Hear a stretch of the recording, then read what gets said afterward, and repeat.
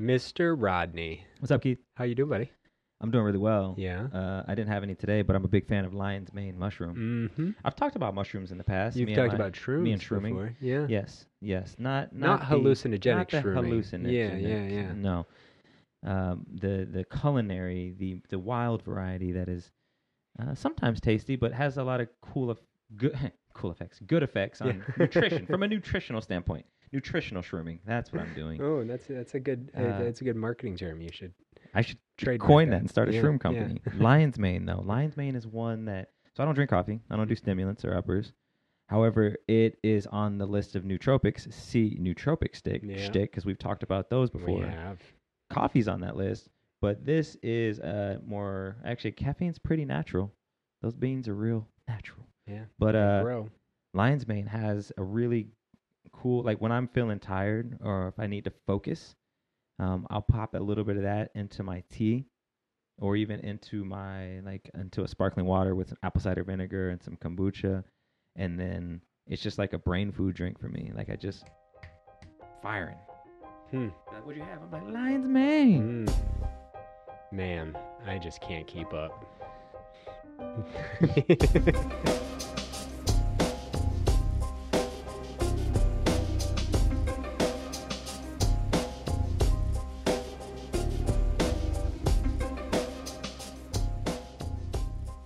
Welcome to, or welcome back to, More in Common.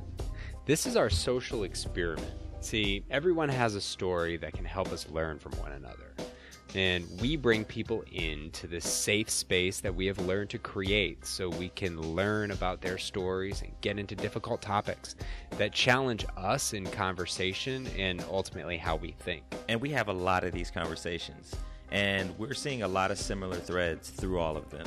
So what we're doing is breaking down these conversations to create a set of tools and a map that'll help you become a conversation boss so that you can be a catalyst for conversation in your day-to-day life.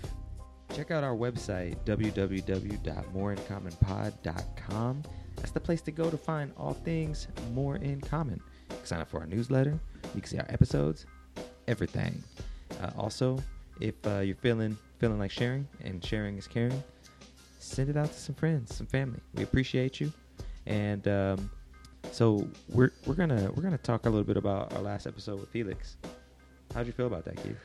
You know, it was fun. It was different, and I gotta say, the way she looks at the world, she obviously coming into it with the whole idea of cultural accessibility for health and wellness, and making that impact in underserved communities, for me, is just something I've never talked about or even thought about, quite frankly. You know, I kind of take for granted that I can go to Whole Foods and feed my family healthy, organic foods, right?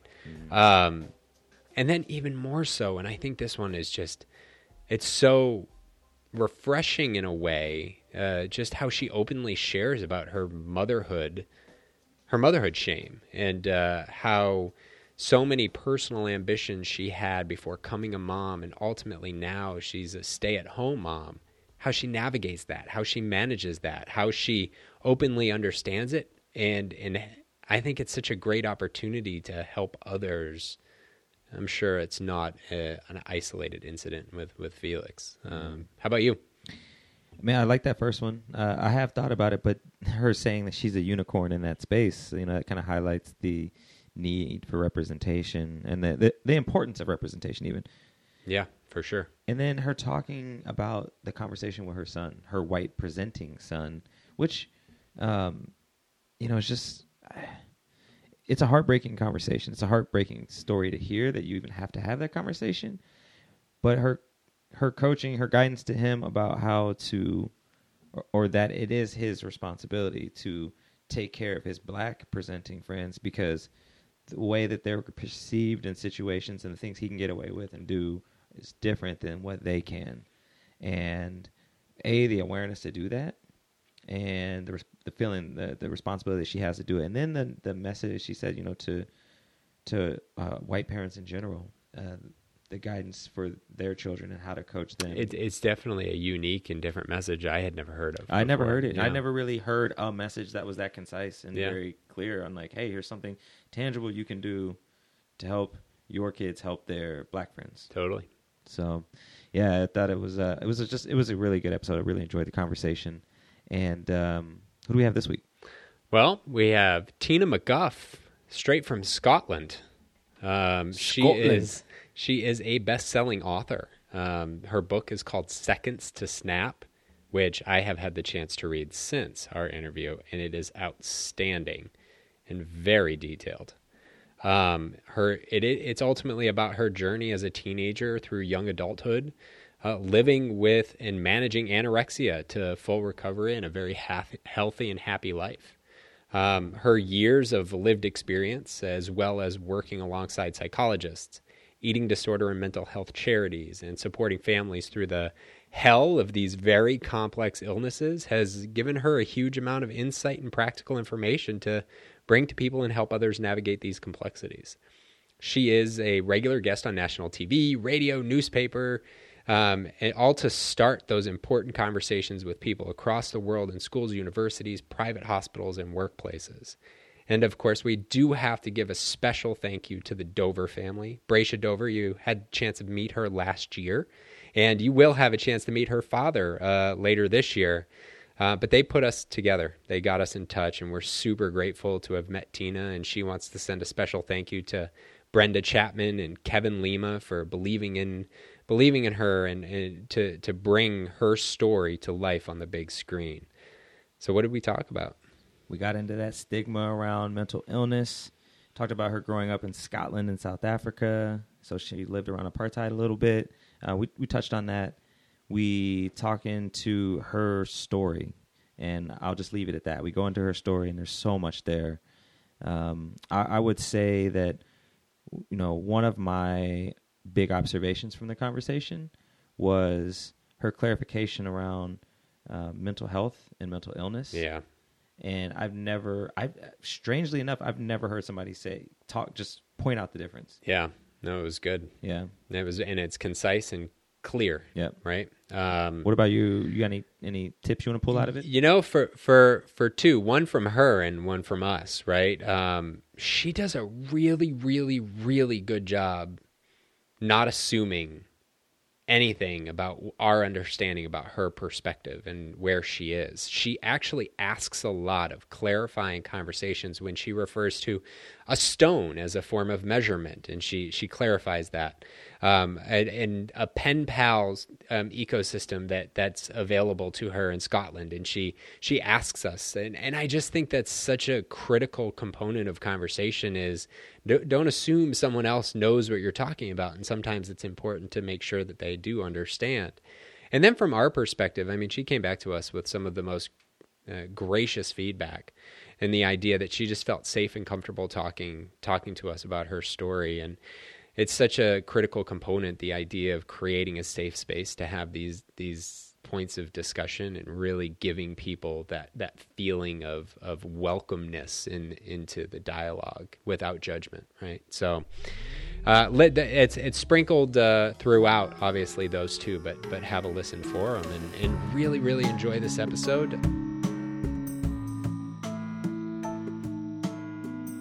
So I went to the library and I started researching eating problems, eating things, and this book came up saying anorexia, and I started reading it, and I immediately identified that I had every single thing that this girl had in this book.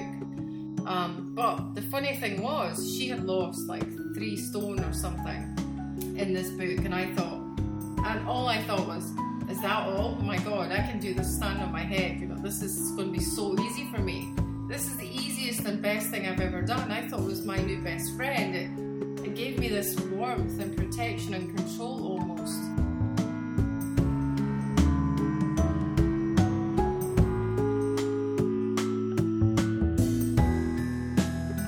What about the calories you really can't control, like in the air, for example? So say there's millions of calories in the air, and I started to pant to try and think that by panting it would burn off more energy, and the oxygen laden with calories, we'd burn off. I mean, it was ridiculous. And at that moment, I really thought, this is ridiculous. You know, I knew, but I didn't care. I just cared so little about myself that I couldn't have given a shit, but I knew I was deeply unwell. So that was anyway. So I turned 60 in the August, and by the December, I was 6 stone.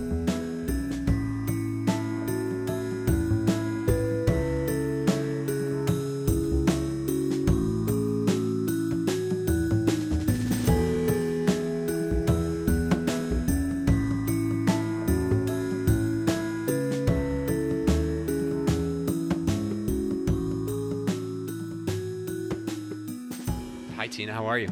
Morning, I'm great. How are you? I'm doing great. Thanks for asking. Good. Thanks for joining us today. You're welcome. So right out of the gate, before we get into your background, one of the things that's really important to you is breaking down the stigma of mental health. And we'll get into that, but I'm curious from your perspective, given that you're involved in it all the time, what do you think still contributes to the stigma of mental health? Great question, actually, because there's so many things that contributes to this. And I think it's lack of education. I wouldn't say, and sometimes ignorance in some people's minds. They assume, for example, with anorexia, which is a mental illness, that it's not a mental illness. That's one of the stigmas around that immediately. They think it's just someone who doesn't want to eat, or they're just super skinny, or, they look like a skeleton. Immediately, that's a misinformation, because anorexia is under the umbrella of an eating disorder. And it's a very, very complex mental illness it's the highest mortality rate, in fact, of all. In fact, and even here in the UK, it kills more people per year, physically, medically, and via suicide because of the condition, than diabetes, for example. So, but a lot of people don't know that.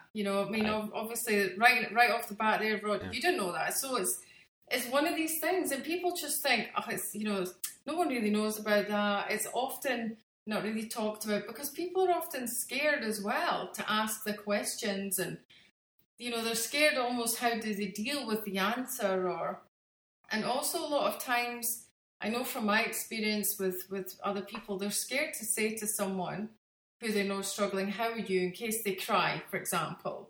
And then they don't know how to deal with that situation. So it's just, if you give people the power to deal with that situation in an effective way, they'll feel so much more confident to have those conversations and not worry. Because at the end of the day, right, we're all human, we all have feelings, and sometimes just talking is so much more helpful than anything else. Wow. And what do you say to someone? Because, I hear this often. Say to someone, just pick yourself up. Go. Get after the day. Give yourself a shake. Yeah, make it happen. What's your problem? Because it's an honest response that a lot of people have because they don't understand it. So I'm curious, how do you respond to that? How do you help someone see that it's... So there's a difference between, this is the thing, what causes some confusion. Everybody has mental health, okay? Like your oral health, your foot health, whatever health, it's all one. It's all part of you. However, there's a massive difference between mental ill health and the complexities that become. So if you're, say, for example, if you have a little bit of, you're not feeling 100%, you're a little bit down, you're a little bit under the weather, and you're not clinically depressed, of course, if my husband said to me that day, come on, Tina, you can go out, let's go, give yourself a shake, blah, blah, blah. I could understand that because he's right. I could probably go outside, have a brisk walk, feel 100 times better. Mm-hmm. That's without a medication and that kind of thing. However, if you said that to someone who's lying in their bed for 2 months, trying to set themselves on fire because they're so depressed and stuck in this rut and hate themselves and can't eat or drink or sleep, if you said that to someone, literally it's the most awful thing you could say. And it comes from a place of they're just trying to be helpful, I think, but they really don't understand the complexity. So I think breaking down the barriers of understanding the complexity of that massive between mental health and mental illness is important.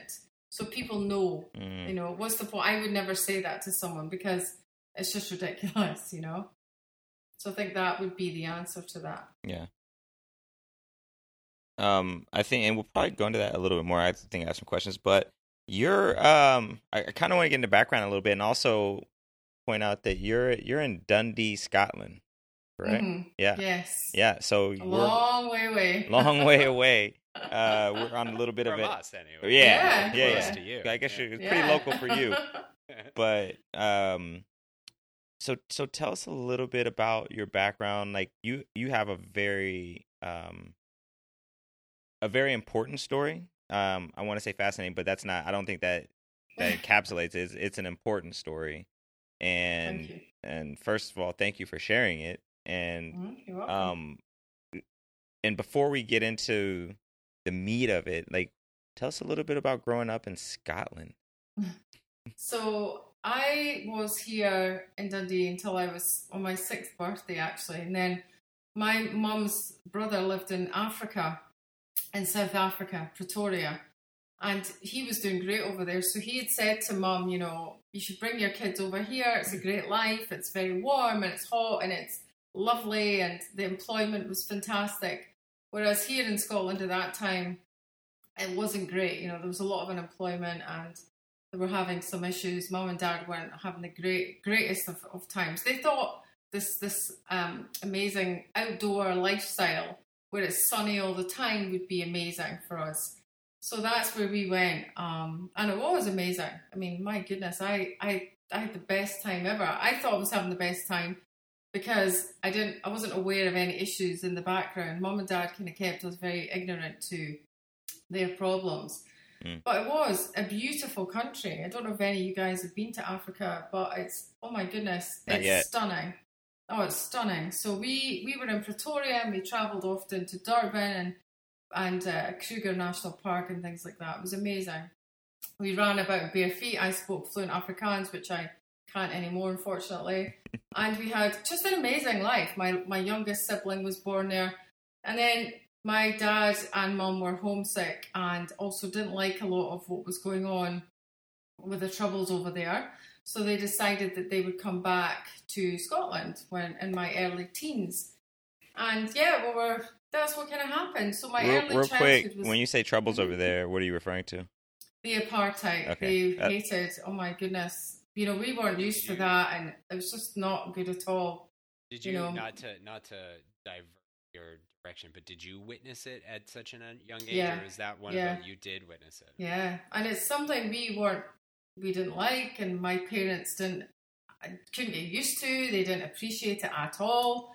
For example, you had to, like, when we arrived, everybody had people working with. Now they weren't even well off at all. My mum and dad, like, my dad worked for a company called Iscor, which was just like a painter and decorator, and Mum worked in a superstore on a Max Factor counter. But you always had someone who cleaned the house and things like that. And this lady was called Elizabeth. And she was lovely. And we got on fantastic with her because she looked after us all the time. So one day, I can't remember this. Mum had obviously told me this lately. And she was telling me that she got a knock at the door one evening from the police. And she brought them in and they said to her, we've had a report that you've had Elizabeth sitting at your table. So if you ever have Elizabeth sitting at your table again, we will, you'll be fined and this will happen and this will happen. And my mum was like, yep. How dare you threaten me? This is ridiculous. This is a human being, my God. And they were not you. I mean, there's Scottish people from here. That's just not in our life. But yeah, it's horrible. Like, people shouldn't live like that. And that's not the way we wanted to live. So that was one of the big reasons why we left to come back to Scotland, because there's none of that. We didn't see any of that, and it was not something we were comfortable with. Well, my parents didn't want us to be raised like that anyway. So yeah, that's the reason why we came back to Dundee. Makes a lot of sense. Mm-hmm. You were in your early teens at that point? Yes. So everything then was fine. You know, we thought my mum and dad had a great relationship. We didn't hear any arguing. Everything was, we were very naive, I would say, as kids. I think, I mean, often people ask me this question, do you think it's because we were so ignorant, the reactions we had to the circumstances happened? And I don't know the answer, however, but I think it might have prepared us a little better, because what happened was, so we were kind of just plodding along. None of us had any problems, right? We didn't have any self-esteem issues. I didn't think of my body in any negative way. We didn't have money to put in my Vogue magazines or things like that. So none of these things were in our heads. I didn't know what mental illness was. Very ignorant to these things. Remember, we didn't have the internet either or things like that in the 80s, the late 80s. So what happened was we were going along great. Mum and Dad got this nice little house. We were all at school. Everything seemed to be going fine. And then there was this one evening, I got woken up by my neighbour. And the fact that during the night my neighbour, who's a male, was tapping me on the shoulder as a 13-year-old girl was bizarre. And he said to me, Tina, there's been an accident. You need to come with us. And of course, I was really scared, and I got my little sister, she was sleeping with me. I started to go down the stairs, and the house was full of police officers. And it was really a terrifying moment, because we didn't know what was going on, and I felt all this anxiety that I'd never felt. And this is the moment our life kind of fell apart. In fact, the book was nearly called The Tap on the Shoulder, because that's the moment my life changed. Mm-hmm. Our lives changed. And we didn't find out for a few days. We got taken away to this neighbour's house. And it turned out that my dad, unbeknown to us or anything, he had been not a very good dad, or a very good husband, actually.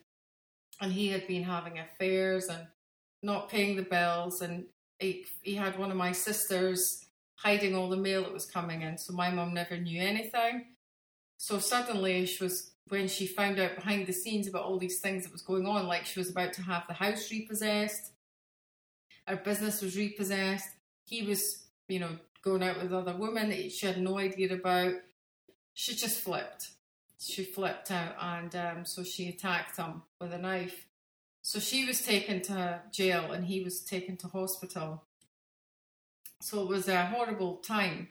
So our lives just became like, from one perfect moment, it felt like, to this very extreme time where we ended up with, no home. We had no money for food. Literally, I don't know about in the States, but here you have, you need to put money to get electric on a stick or a card, and you put it in. It's like a prepaid thing. We often wouldn't even have money for that, so we'd sit in the dark. My dad was absent completely from our lives. He would tell us he'd meet us, and he'd never turn up.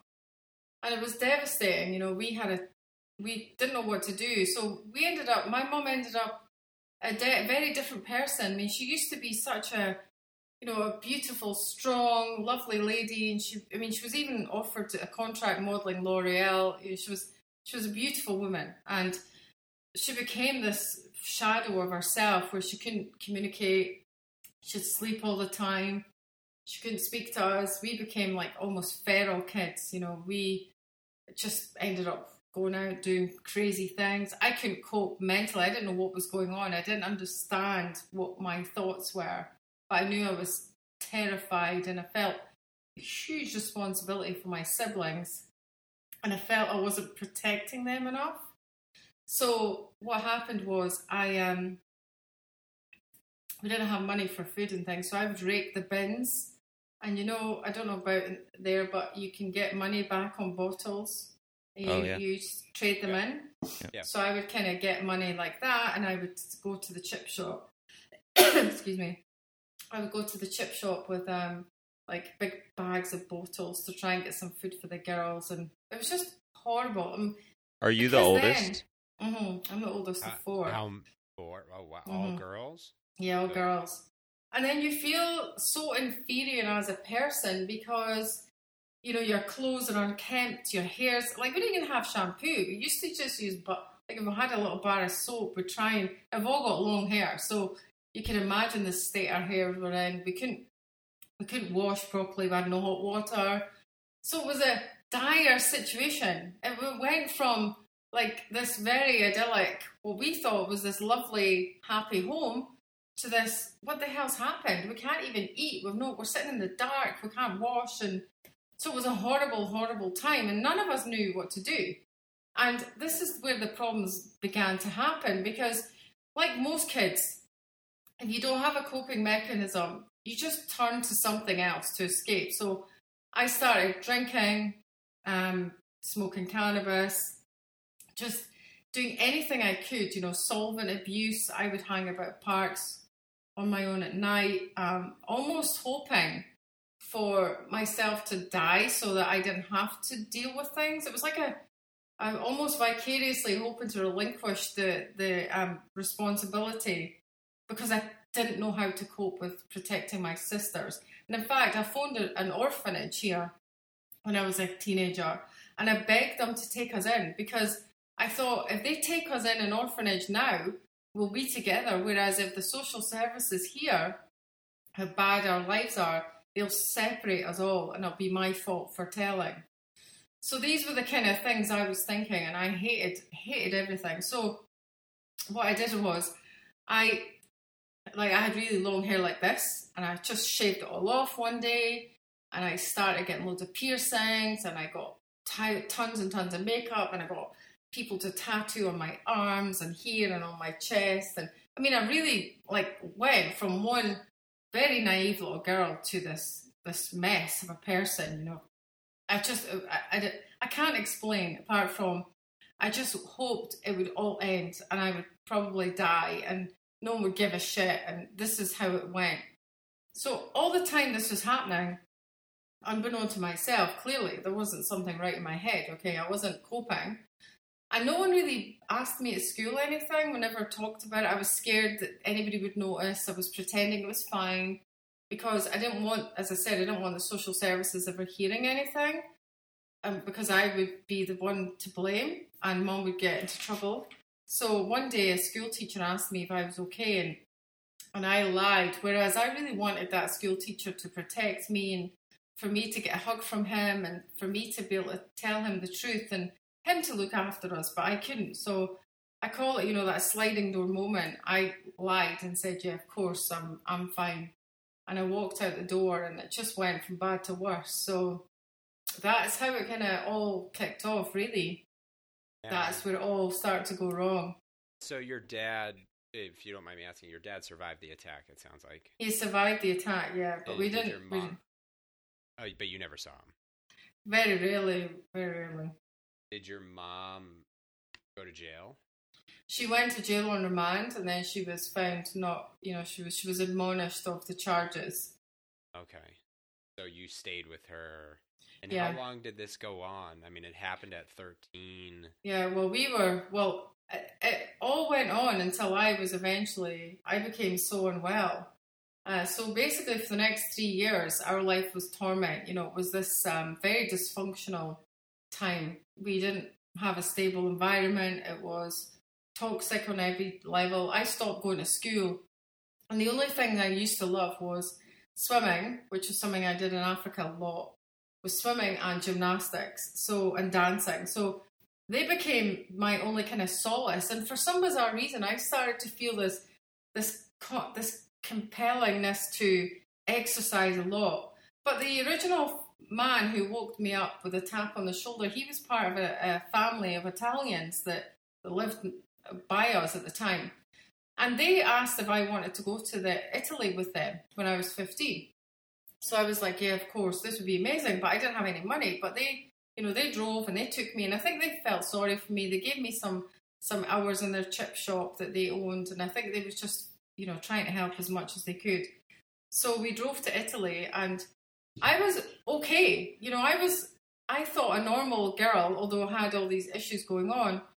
And there was one day on this beach, I'll never forget it. I've got a photo actually from the beach, and I've got a red swimsuit on, And I'm like 9 stone. I don't know how. Sorry, I don't know what 9 stone is in pounds. Oh, I know this from Dungeons and Dragons, and so it's 14 pounds in a stone. Yeah. So I'm whatever the equivalent of 9 times 14 is. So I'm a normal, average, 15-year-old girl, very healthy, didn't have any body concerns. And I turned around this day and I thought I saw this woman kind of indicating my arse was big, right? Now, I don't know, I still think I made this up in my head because part of anorexia is psychotic. It's a psychotic illness, for me anyway it was. And I think my brain just, something snapped. And I literally felt like a physical feeling in my brain. And I felt this urge to run back to the apartment and stick my fingers down my throat for the Frosties I just had, like that morning. Now, I didn't even know what that was. I didn't know where it came from. I'd never heard of anorexia. I didn't know. I just had to do it. So this compulsion kicked in. And every time I ate on that holiday, I had to be sick. And I kept doing it and doing it and doing it. And I was thinking about calories. I didn't even know what calories were, my goodness. So when I got back from that holiday, I was extremely, I was there for a month, but this new way of thinking was my whole world. I ran to the library and I got nutrition books and I started writing out every single thing I ate, working out the calories, the fats, the trans. You can imagine, you only had books back then, so trying to work out all the nutrition of what you ate was difficult. And I was a vegetarian, so I was really strict anyway. So it became like this regimented Bible, and then I would run down to the city centre every day and start weighing myself on these scales, what I call the holy grail of scales. And it gave you like a printout of your body fat percentage, so on. And I would keep these slips like every day, like golden tickets, but it was miles. Like I ran miles every day to get this thing, and it kept me going and motivated until I realised in my head, what is wrong with you? Like, why are you thinking like this? So I went to the library and I started researching eating problems, eating things, and this book came up saying anorexia, and I started reading it and I immediately identified that I had every single thing that this girl had in this book. But the funny thing was, she had lost like 3 stone or something in this book, and all I thought was, is that all? Oh my God, I can do this stand on my head. This is going to be so easy for me. This is the easiest and best thing I've ever done. I thought it was my new best friend. It gave me this warmth and protection and control almost from all my problems. So it did. It literally became where I stayed. I didn't go to school. I didn't talk to anybody. I didn't drink anymore because I had calories in it. But one thing I did realise was when I was getting up at 5, I was doing so much exercise and the weight was falling off me all the time. And the more the weight fell, the more I wore so that no one could see I was losing weight. So I was piling on the clothes, and I was grateful because my period stopped, and I was so happy. And then my boobs started to disappear, and I was even happier. And I started to feel this amazing control and power over myself, which I'd never felt before. And then this is when I really knew I was sick, like really sick, because I had a pen friend in Ireland, and you guys know what a pen friend is. I don't know if you know. I don't actually. No. Okay, so we used to have a big magazine here called the Smash Hits, which was like I'm just trying to think what it would be like. Anyways, it was a music magazine. Oh, like Rolling Stone or yeah. So I loved U2 and Madonna. They were my go-to sounds, and I used to dance to them or listen to them, and they kept me sane in this little Walkman I had. So anyway, at the back of the magazine, you could write to someone who had the same interests as you. And I connected with this girl in Dublin called Sandra, and she went to the same school as the U2 boys, although she was younger. She was my age. And this was our connection. And then she used to, I obviously, how when you're young and you love a band or whatever, I used to love the drummer who was Larry Mullen, okay? And I used to think, oh my God, one day I'm going to marry Larry Mullen, as if that would ever happen. But anyway, she was sending me twigs from his garden, allegedly. And I would get these letters with these twigs and everything in it. And I thought this was the best thing ever. So anyway, her, and it was interesting because she was really the only person I spoke to, but I didn't speak about anything. It was just this lovely conversation, and I knew she would probably never meet me in real life, and I'd never meet her. So I was able to just communicate with this girl. So one day I went up to get a stamp, and when I say went up, I literally ran, hop, skip, jump, everything to get to this post office. And I went to lick the stamp, and I immediately thought, oh my goodness, what is the substance on the back of this thing? What? How many calories? I can't calorie count this. I don't know what it is. Obviously, it's glue, but I'd never. And then I started to have a real panic about, oh my God, I'd licked the envelope. That must say that's 1 million calories. That's why I'm still fat. And this was all the kind of strange thoughts that was going through my head. And then I started to really panic when I came out the post office because I thought, what about the calories you really can't control, like in the air, for example?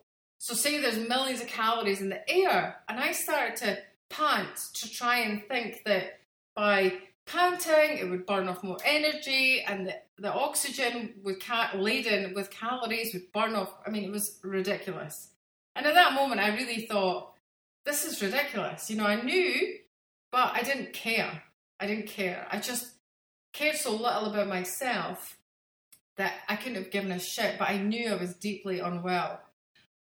So that was anyway. So I turned 60 in the August, and by the December I was 6 stone. So I'd lost the 3 stone in that short period of time. So that's what 32 pounds in that short period of time. Yeah, that's right. So I was really not very well. I wasn't keeping well, and then I ended up in hospital and ended up being really, really sick. I ended up getting really, really sick, where I lost even more weight, and I became sectioned under the Mental Health Act into an adult psychiatric unit. And yeah, it was pretty horrendous experience after that. Question on, so you mentioned, so you looked up eating disorders, like before the thing with air and calories and stamps. Yeah. Like do you remember what caused you to think something was up? Yeah, because I thought, why am I behaving like this around my eating? Why? It wasn't like me. I didn't know why I was doing it, why I had this compulsion to make myself sick or abuse laxatives. I had no idea why or where this had come from. And after ignoring it for so long, I thought, I kind of have to know what's going on because I need to understand it a bit better. But once you learned about it, mm-hmm. like you said, it's interesting if you could explain this. It became your friend rather than you wanting to fix it. You embraced it. Oh, yeah. I mean, it became my only solace in life became this condition, this illness, this monster, as I call it. And it's like, for example, recently an auntie of someone who's been really sick recently said to me, and this is the best description I've had of it, and it's true. She said her niece had been possessed and she needed to be exorcised, back. That's what it's like. It's like you're taken over and you're pushed out, and this new booming voice is in your head. But the reason you're not scared of it is because you think you're in control of it and you're the one deciding, when actually it's not even a choice. I didn't choose that. It happened to me. You can't choose to be anorexic this afternoon, for example. It's just not going to happen. It's a very complicated psychological reason. They still don't actually understand the complexities or whys and the wherefores. Did and way out on a limb here, but you mentioned when prior to this, you had this long self-destructive pattern where you were hoping to die. Yeah. Did that have anything to do with your embrace of it in a way that you could control the potential trajectory of still hoping to die, or did you live for it at that point? How did that play into it? Well, initially it totally distracted me from the self-esteem issues I was having, because it switched my brain to this power. It's like a power you gain over starvation, and it's like nothing I've ever felt before or after. I can't even, if you can bottle that, it would be incredible. That focus and determination to do something. Anything. But I eventually used it for good. But in that moment, I was using it for destruction. But to me at the time, it was this me controlling every single thing about my own self. And it was my space and no one could touch it. What did it do? Well, so how did it affect your relationship with your sisters? Because I know that was a huge driving factor early, like into how you behaved. How did it affect that? It cost me all those relationships. It took them all away. But the interesting thing was, it numbed me emotionally. And that's the sad part. I became an emotionless person. It stole everything I didn't have love for myself or anybody anymore. It was like I was a dead soul. And that's the sad part about often these conditions, for example, anorexia. It's like you lose touch and cognitively you lose perspective of relationships and the reality, and it's a really complicated brain function problem, unfortunately. So yeah, although I cared, it was like I felt like my pursuit of this relentless pursuit almost of starvation way trumped anything else you could imagine. You said that anorexia was psychotic for you, or you said it was psychotic, and then you corrected that and said psychotic for you. So is that a thing? So how does that work? How does is it psychosis? Is that the right way to say it? How does that work with anorexia? So, for example, I imagine my brain was making up situations like that one. So there was another time when I was in hospital, I imagined that, well, for me it was real, but it wasn't, the nurses didn't see it, but like I thought I saw something coming down from the ceiling to hurt me and things like that. Now, they were telling me it wasn't there, but I could see it with my own eyes. So you could see it with your own eyes and hear them saying it's not real. So you're like, But I'm like, no. And then they would say to me, it's all part of your illness. And I'm like, no, it's not. It's I can see it. My goodness, and it's, so this is what now the reason I say for me is because every journey, it's like the flu, right? When you have the flu, Rodney and Keith, you both have the flu, but you both feel differently. You may have a stuffy nose and he may not. So it's everybody's journey is different, although often there's a linear path in the middle. The same things are happening. The whole experience could be very different, and some may experience things that others don't. So it's very unique. Is psychosis a common side effect or a product of anorexia? Is it uncommon? I mean, I had never. This is great education. I had never known that was, even studying psychology. I didn't even know that was okay. Yeah. Well, interesting actually, because when I didn't know anything about it when I was experiencing it. But what happened was I eventually became well, or I was weight restored, and they deemed me as kind of, I don't need to be in a psychiatric unit anymore, albeit almost 4 years in and out. So by the time I was 20, I was ready for the big bad world.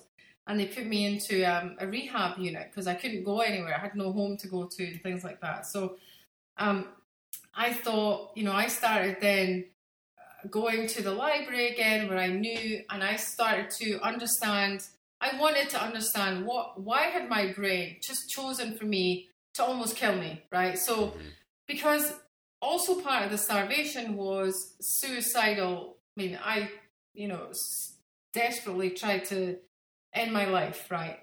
Every day. I literally didn't want to live every day. And I tried twice to do terrifying things to myself and was stopped. So I wanted to know why. Like, why? Why was I so bad at my brain? So what I did was I went back to where I knew I could get the information. It was a library, and I would read all the books, all the psychology books, and bibliotherapy is an amazing thing if you ask me.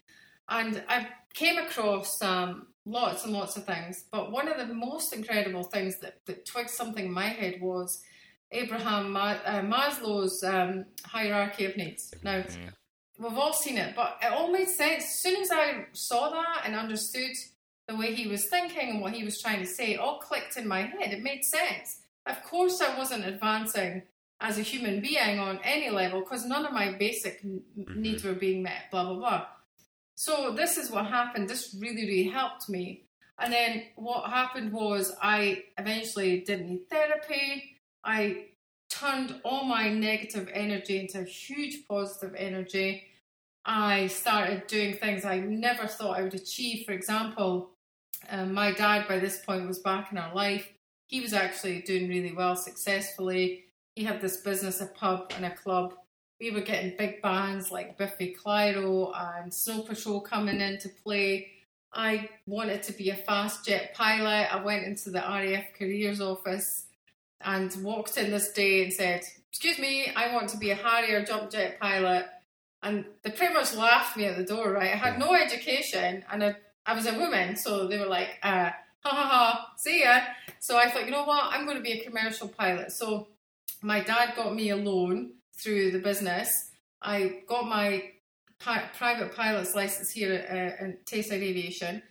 But what was interesting there was it was all men. It was all guys that was flying. I hadn't had any close bond relationships by this point. I'd been, kind of away for a long time.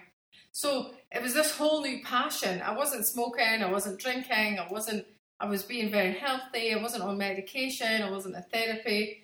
But I didn't want to tell anybody. I was too embarrassed by what I had been through and what people assumed about mental illness. But I became very competitive. This competition I had with myself then switched to other things. So I tried to beat them at the landings. I tried to do the best of this, the best of that. I wanted to get... So it was a real competition, but in a good way. I became great friends. And then I applied to be a commercial pilot. And in fact, I was enrolled in a Kansas State University in Salina. So that was that. I was all set to do my commercial pilot license. I joined the Territorial Army because I couldn't join the Army because of my medical. I joined the Territorial. I won the top awards for that. So everything became this amazing, oh my God, I can do these things. So every day I did something. It built up my self-esteem and my confidence and all about, wow, why did I think I could do these things? So this is the way it went. And then I fell in love and I met my now husband one Christmas Day. This man walked in the pub, our pub I was working, and it was an instant love at first sight for both of us, actually. And so I'm really lucky. So everything seemed to be going amazing, right? And he played ice hockey, actually. And when we started dating and going out, and he would take me to his ice hockey games. And I started to feel, now, I thought my life was pretty okay at this point, right? I was okay, I was happy, healthy. I was back to my original weight. Everything seemed fine. How old were you when you met your husband? So I was in my early 20s, so like 22, 23. This was all going on at this time. Okay. And then I started to get this really strange sensation, like in my stomach, like this anxiety feeling. I started to get intrusive thoughts. These thoughts started popping in my head. And I started to feel a real, like light started to bother me. Light. I would go into a dark room and say, wow, this is really bright. I'd go to the ice rink and the lights in the ice arena, I would be sitting like, oh my God, I need my sunglasses. What's going on? And I just started to feel strange. So this went on for a few weeks. And my sister lived at the top of this building, top floor flat of this building in Dundee here. And I went up to see her one day. And I was sitting and I felt as if there was an invisible bungee cord wrapped around my waist and it was pulling me to ping me out of her top floor window. It was this horrible, horrible sensation that I had no control over. I didn't want to go out the window. I was really happy, but I had no choice. It was literally like it was about to happen to me against my own will. So I was so terrified, I kind of started grabbing onto the chairs and everything and ran down the stairs, jumped in my car and drove myself to the local kind of psychiatric hospital that's here. And I ran in and I thought, I'm about to go insane or something. I don't know what's happening in my brain. I ran in, I said, please help me. This is my name, my date of birth. This is my dad's name. This is his number. Because I thought, I don't know what I thought. I thought my head was awake. I didn't know what was happening. And I was so scared. And all these horrible thoughts and words and feelings. And so anyway, they quickly sat me down. They talked to me. They figured it. They knew from notes and things who I was. They gave me some medication. I was pretty much asleep for 2 days. And I came to, and I was in this psychiatric hospital. And it was really good when I woke up because I knew I was alive. I didn't know if I was going to be ever alive again. Like, I didn't know. And anyway, it turned out that had been a proper psychotic episode. I didn't know what psychosis was until that moment they told me. And they told me it was all linked to the trauma back in the back that was still unresolved, that even though I'd had therapy for many years, they said it was part of that. And they also told me that, I didn't know this either, that there was a massive link between like that happening, anorexia, and then a psychotic episode, or overlapping, because the complexities of these illnesses is a lot of them do overlap. You know, it's depression, OCD, they're all in there. Like, you can't say this, that, and the next. So that's why when you ask, I know it's very long, convoluted, but that was psychosis on its own. But my thoughts, my rational thoughts, whilst I had control, were also psychotic because they were abnormal thoughts for me. So it's not necessarily that anorexia is or causes or is paired with psychosis for anybody. No, you've had both. You had psychosis. That's what and I say. anorexia. That's what I say. Yeah, It's a bespoke. Everybody's experience is very different, and that's the problem. And the potential overlap of And I mean, we don't even understand the functioning brain completely. No. Like we don't. So it's, you're really, you've obviously told your story a lot, and you're really comfortable telling your story, but you said a couple of things within there. One, kind of going back to that idea of like almost falling in love with it, right? You embraced it. It became your best friend, and it took 4 years in and out of a hospital. Like, and you were embarrassed by it. You didn't want to talk about it. You did, and that contributes to the perpetuating of the stigma and people not becoming well, because one, how does someone get through to someone? Like, how do you start to say something's happening, but I can't tell you? Like you said, I can't come to you and say, no, you're sick. That's why you're not eating, because that's not the way you're processing it. In the same way the nurses tell you, nope, it's part of your illness. There's nothing coming from the ceiling, but that's your reality and it's true. So how do you do that? Like, how do people get, I want to add something in there, because as you said that, the other thing I wrote down was you said this monster, as I call it. And as Keith is saying that, like, you embraced it. I had a picture of a little girl or a teenager hugging a monster. Like, you kind of made it your friend. And it's like, if somebody's calling your friend bad, like you're not going to hear them necessarily. Like, no. And this is the thing. Like, there's a lot of work around, because a lot of people describe anorexia as it's your subconscious. It's your brain, as you said, it's a very complex thing, your brain, right? So it goes up, not just from thoughts, it goes into your behavior, into your subconscious mind, and it's a habitual behavior that's deeply ingrained, and a lot of it is in there. And you know yourself, especially if you've done psychology, it's an addiction. It's one of those things you cannot just snap out of. You cannot just make it go away one afternoon, like you can't just drop into it. And also it takes a lot of unraveling and therapy to get out of it again. But so there's this like almost two people. To make it in a simple way, it's like two people's in your head. One's good and one's bad. But at the time, you think, because it's this almost all powerful being and it's giving you all these things you've never had before, which is this control or this power to ignore all that food and not be weak and, you know, to never give in. And this is not the person that you've ever been before, potentially, or a situation you've been in before. So it's like you latch onto it for protection and use it as a control for protecting your emotions. But actually it is a bloody, horrible, evil monster that's killing you. I mean, it is literally killing you. It's not your friend in reality.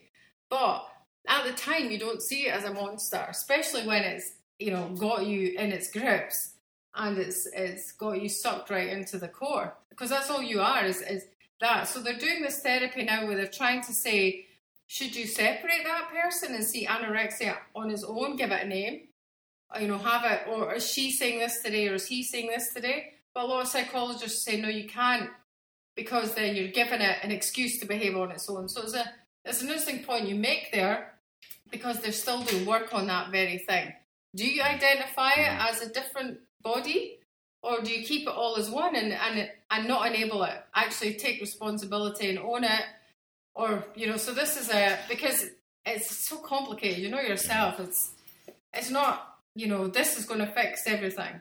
I mean, you know, I got the Lancet, do you know what the Lancet is? It's like a medical journal. It's one of the biggest medical journals here. The Lancer. Yeah, the Lancet, yeah. So they did a review of my book, for example, and even them, they've said, you know, they still don't know why, the reasons why these things happen and how to get, I mean, there is evidence-based research, but not everybody also responds or reacts to the same thing either. Right. Unfortunately. Right. You know? So how do you, like, if someone, you know, in your life cares about you and you are refusing, I mean, I shouldn't even say refusing, like your reality is different from the reality that they're perceiving, but you're on the verge of death and they are not, and they don't want you to die. Yeah. How, like, what are ways, I mean, and every individual is different, like you said, but what are ways to get to that point before the ultimate conclusion actually occurs without having ever been able to get help? You say ultimate conclusion, do you mean like actually death? Yes. or even hospital? Yeah. Well, that's what I said at the beginning. I think the whole point of what I do is to mitigate that moment, because early intervention for any illness is the key, right? It doesn't matter if it's a tonsillitis or cancer, whatever it is, if you get things seen at the earliest stage, you've got a better chance of fixing it or a recovery. So it's exactly the same with anorexia. Although they will hide it and try and protect it, you need to be firm enough and don't allow, like a lot of people, they'll maybe start kicking out and treating you badly or turning it to someone else, to your parents, and then the parents back off and say, oh, just leave them, but that's what you want. That's because then you've got space to take control. So the more you stand in the way and the more you push and the more you do this, then the more likely you are to get it. There's evidence to prove that if you do it within first 2 years, there's a higher chance that it can be recovered from fully.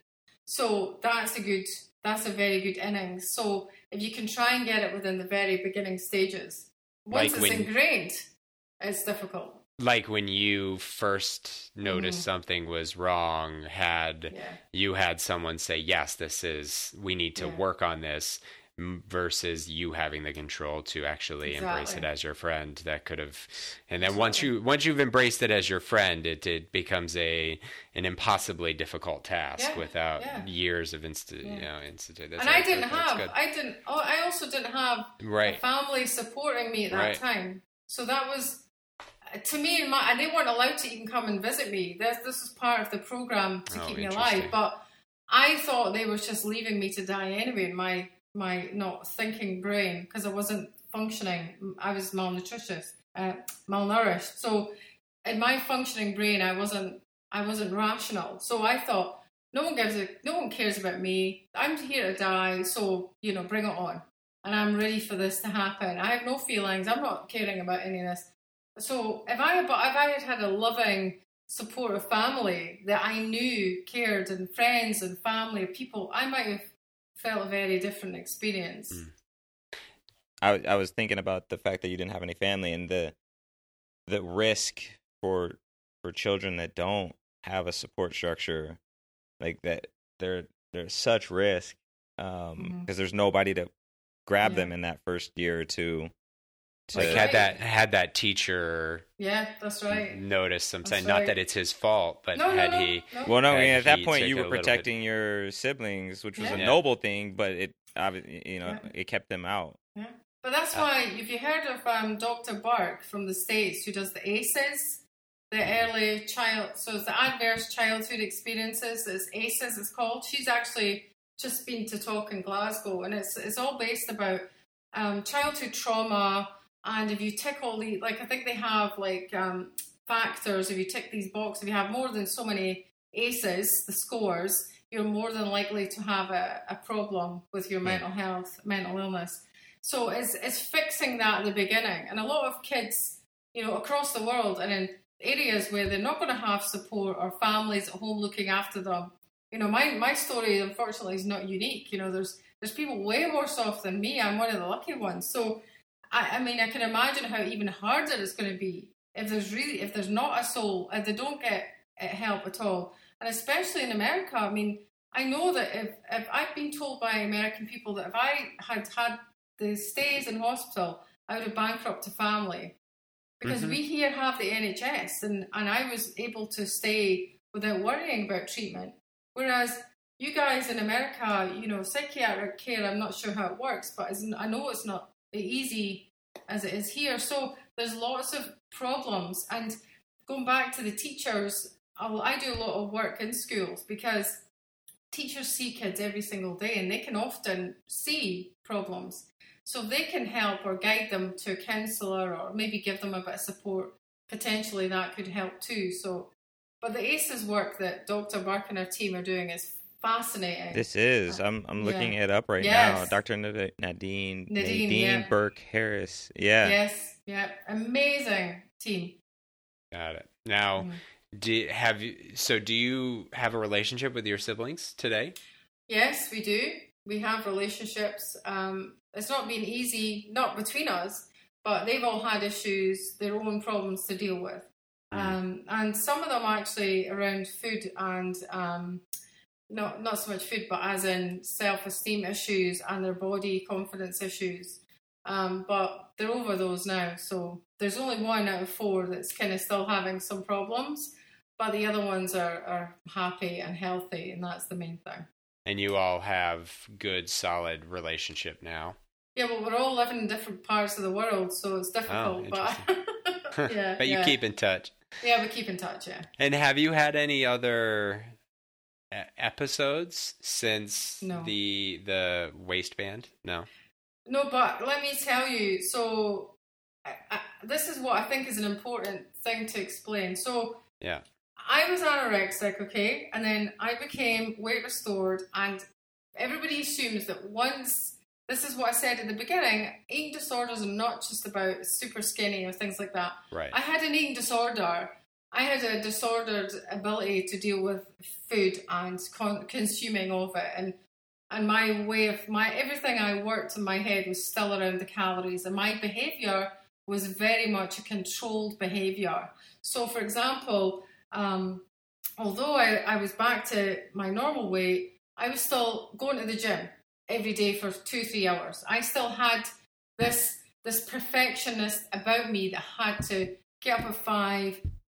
Once I had the kids, I had to get up at 5 in the morning, get them in the swimming pool at 6 a.m, make sure the house was immaculate, go and run a business, be the best mom, be the best. This whole regimented perfection thing was ridiculous. Like, the kids weren't allowed any junk food. It was all, all super healthy food, all organic, had to be. It was this, and I thought this is what happened, right? This is what society was putting on my head. I blamed it on the fact I didn't know much. Because I'd missed this learning gap. I thought, I need to read these books and understand, and they're going to guide me to be the best mom. I don't want to fail them or be a terrible wife. So I felt this pressure. So this is the way I went on until about 12 years ago, maybe 13 years ago. And I was so exhausted. But on the outside, everybody thought, she's got it together, right? She's got, my God, how does she fit it all in? How does she do it all? Blah, blah, blah. But actually, I was I was so exhausted because I didn't have any time. Like, everything was so regimented and blocked. So one day, I'd seen an advert for strawberry shortcake Häagen-Dazs ice cream.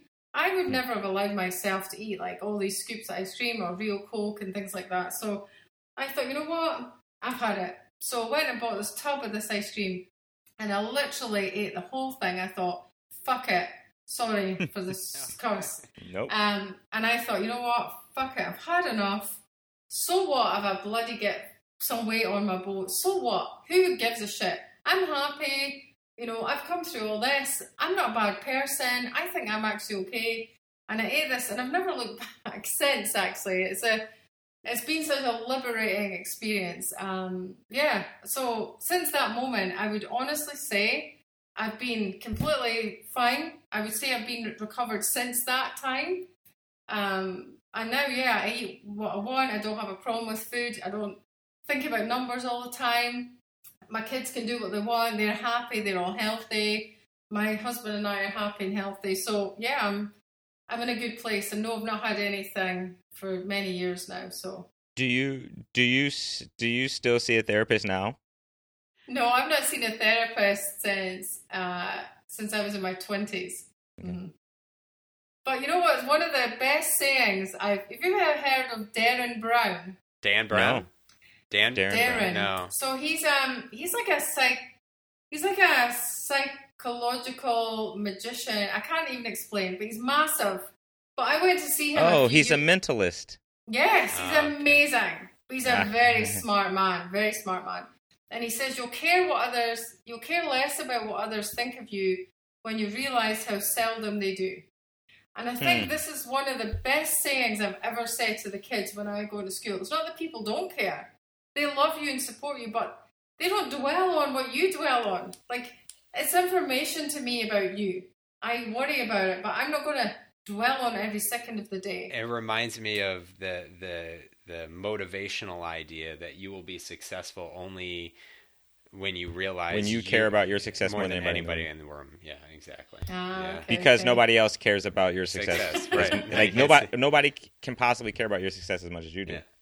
Yeah, Or don't yeah. or don't. Yeah. But this is the thing. So many people get hung up on what other people think of, like, this preconceived idea. That's what I said at the beginning. You know, people, when I asked me what I say to kids in schools, and this is the question, what do you think people think of you, and what you think people think of you? Like, there's the two very different things, and that saying nails it on the head pretty much.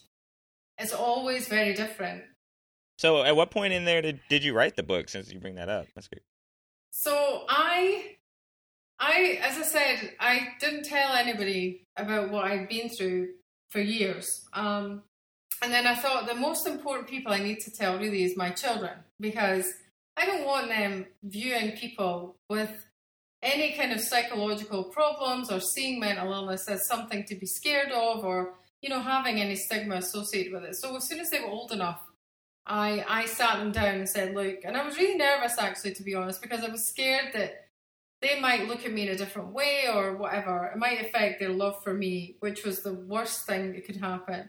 But of course, you know, unconditional love, they didn't give a shit, you know. They were like, yeah, Mom, you know, that's great. We love you all the same. Because they really didn't understand the complexities of it. But they did say, you should really write about this, actually, because this they could encouraged help. you to. They encouraged me. They told me I should write about it. Because they said this story could help other people. Mum, look at what you would have maybe needed help sooner if you had read this and blah, blah, blah. And I thought, no, maybe you're right. And there was a moment, actually, where I tried to end my life when I was in the hospital.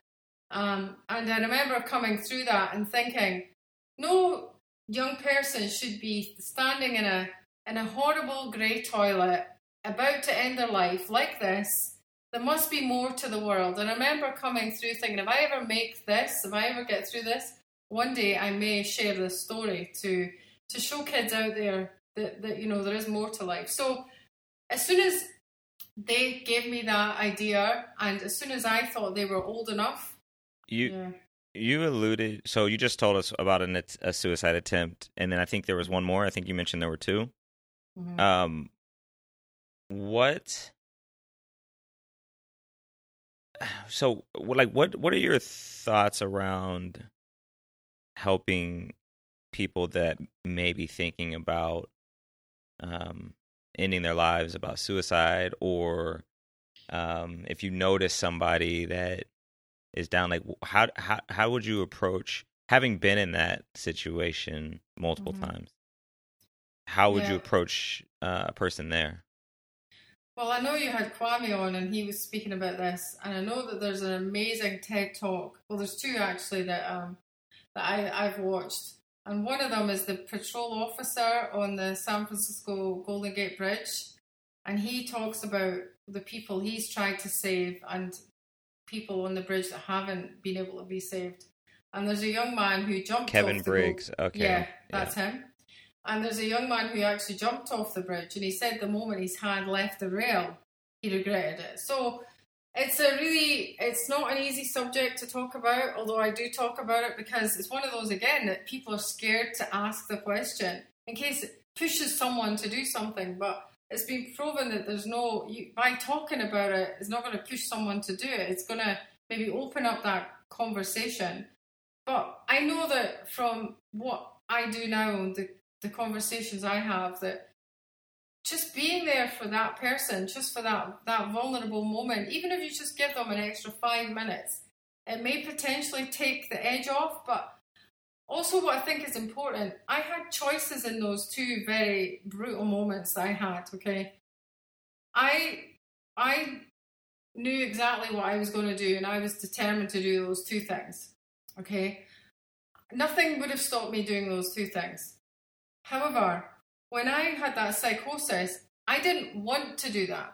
That was like that choice was taken from me. So this was my worry, that sometimes people don't appreciate that it's not always you choosing to do that. If you have psychosis, it's happening to you. It feels like you're not choosing it. So someone might do it even though they don't feel they want to do it. Like I didn't know, I don't want to do it. But if I didn't have the information to run out and go up to the psychiatric hospital, God forbid what would have happened, So I think it's really tricky. It's not all one size fits all either. Mm-hmm. But I do know that from what Kevin Briggs talks about, as soon as you can talk to someone, even just for 5, 10, 15 minutes, it can make all the difference. He's not going to save everybody on that bridge. I mean, he talks about people flying. They buy a one-way ticket to come and to fly into that bridge to end their life. But he hopes that all these patrol officers there and the methods they've got in place now are going to stop that from happening as much as they can. Really interesting point. I understand. I don't even know if it's interesting as much as it is enlightening around the idea of not everybody who does or attempts really may want to, because you don't know exactly what they're going through. In the power of the mind.